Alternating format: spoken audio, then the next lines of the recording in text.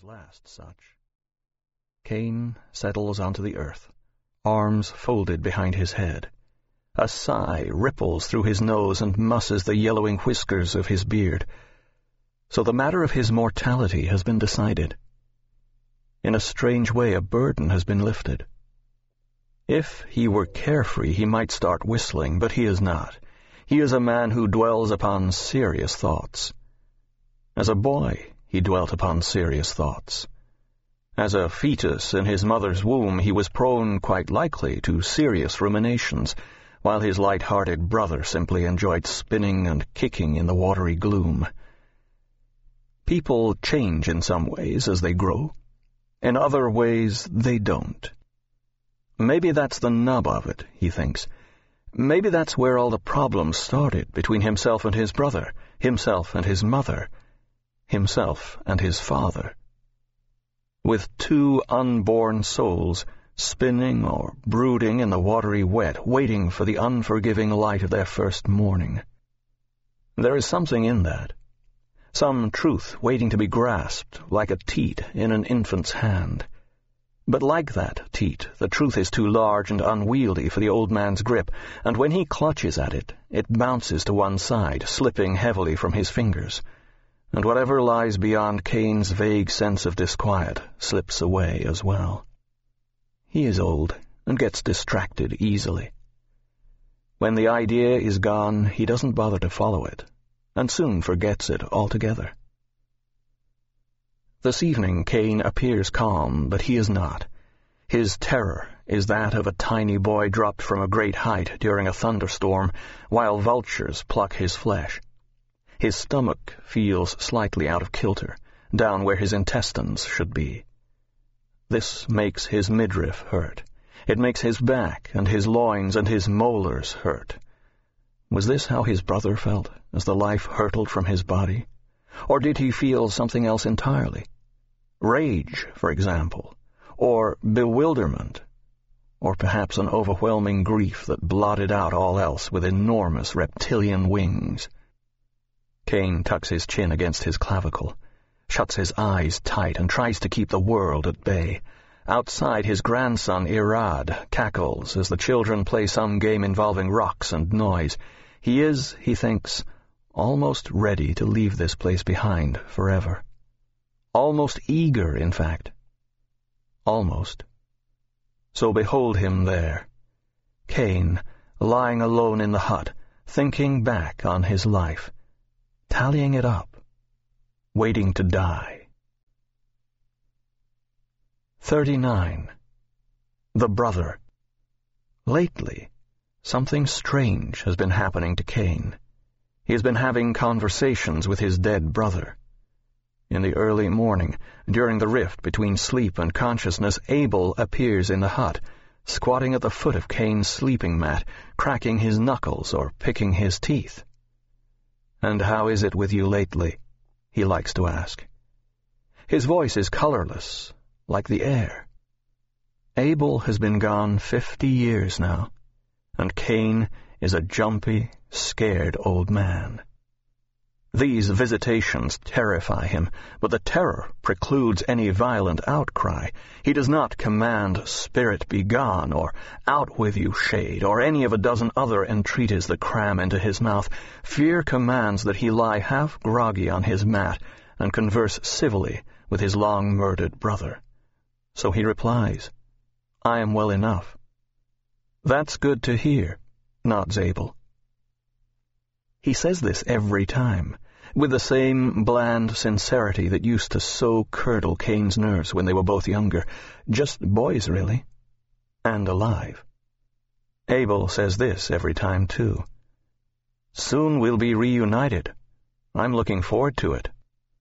Cain says nothing but wonders if this is true, hopes it is, fears it is. Abel's fingers brush against the floor of the hut, leaving no furrows in the sand.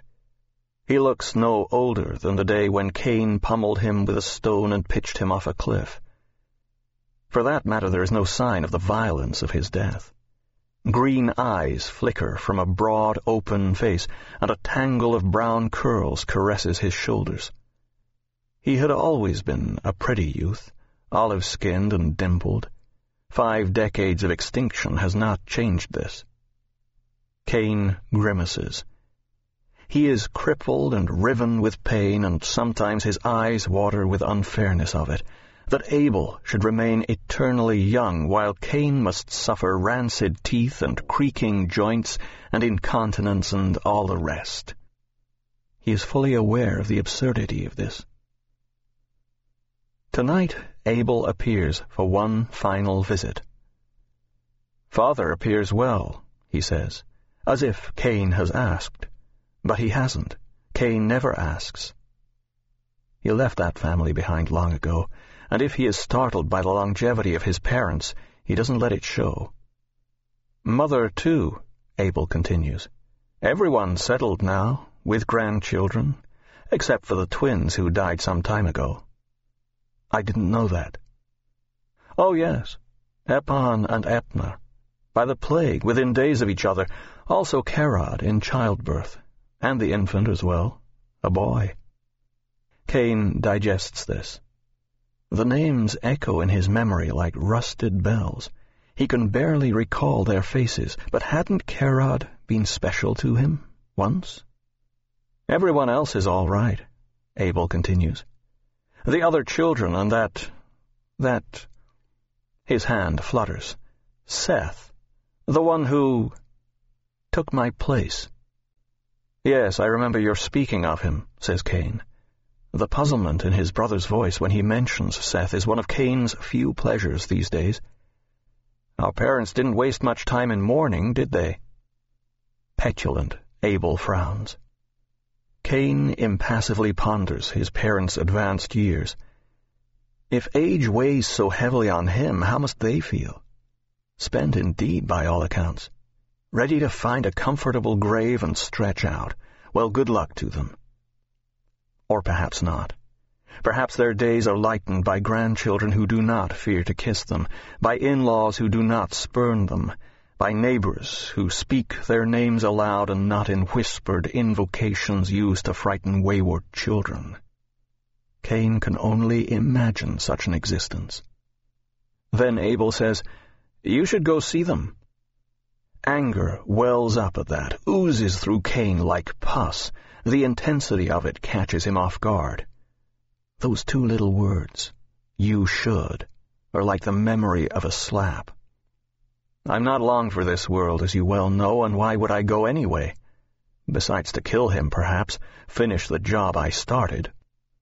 Abel is already starting to vanish. "Don't talk like that." "Piss off. I'll say what I like." "For now, brother, for now." "Piss off, I said." He is cursing an empty room. The encounter leaves him trembling, but whether with rage or fear he can't say. Not for the first time he wonders bitterly, why does it have to be his brother who so visits? Why can't it be his wife?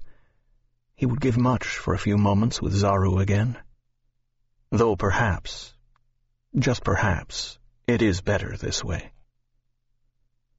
No great revelation ever comes from these appearances. No warnings of damnation or promises of redemption. Just a few words, an implicit reminder, a notification, as it were. In a way, Cain is grateful for this. There are many damning things his brother could tell him that would bring him no joy whatsoever. Another memory dogs him lately. A boy's flickering face, a lupine stranger lit by firelight, leaning eagerly forward. A certain glitter to the eyes as he says, "If it wasn't for you, he'd still be alive right now." Decades ago this was. The boy had not been speaking of Abel. "Sitting here talking to you," the wolf-like boy had said, "instead of me." Recently Cain has grown preoccupied with that conversation and all it implies. This might be why he calls out in his sleep from time to time, "Do you forgive me?"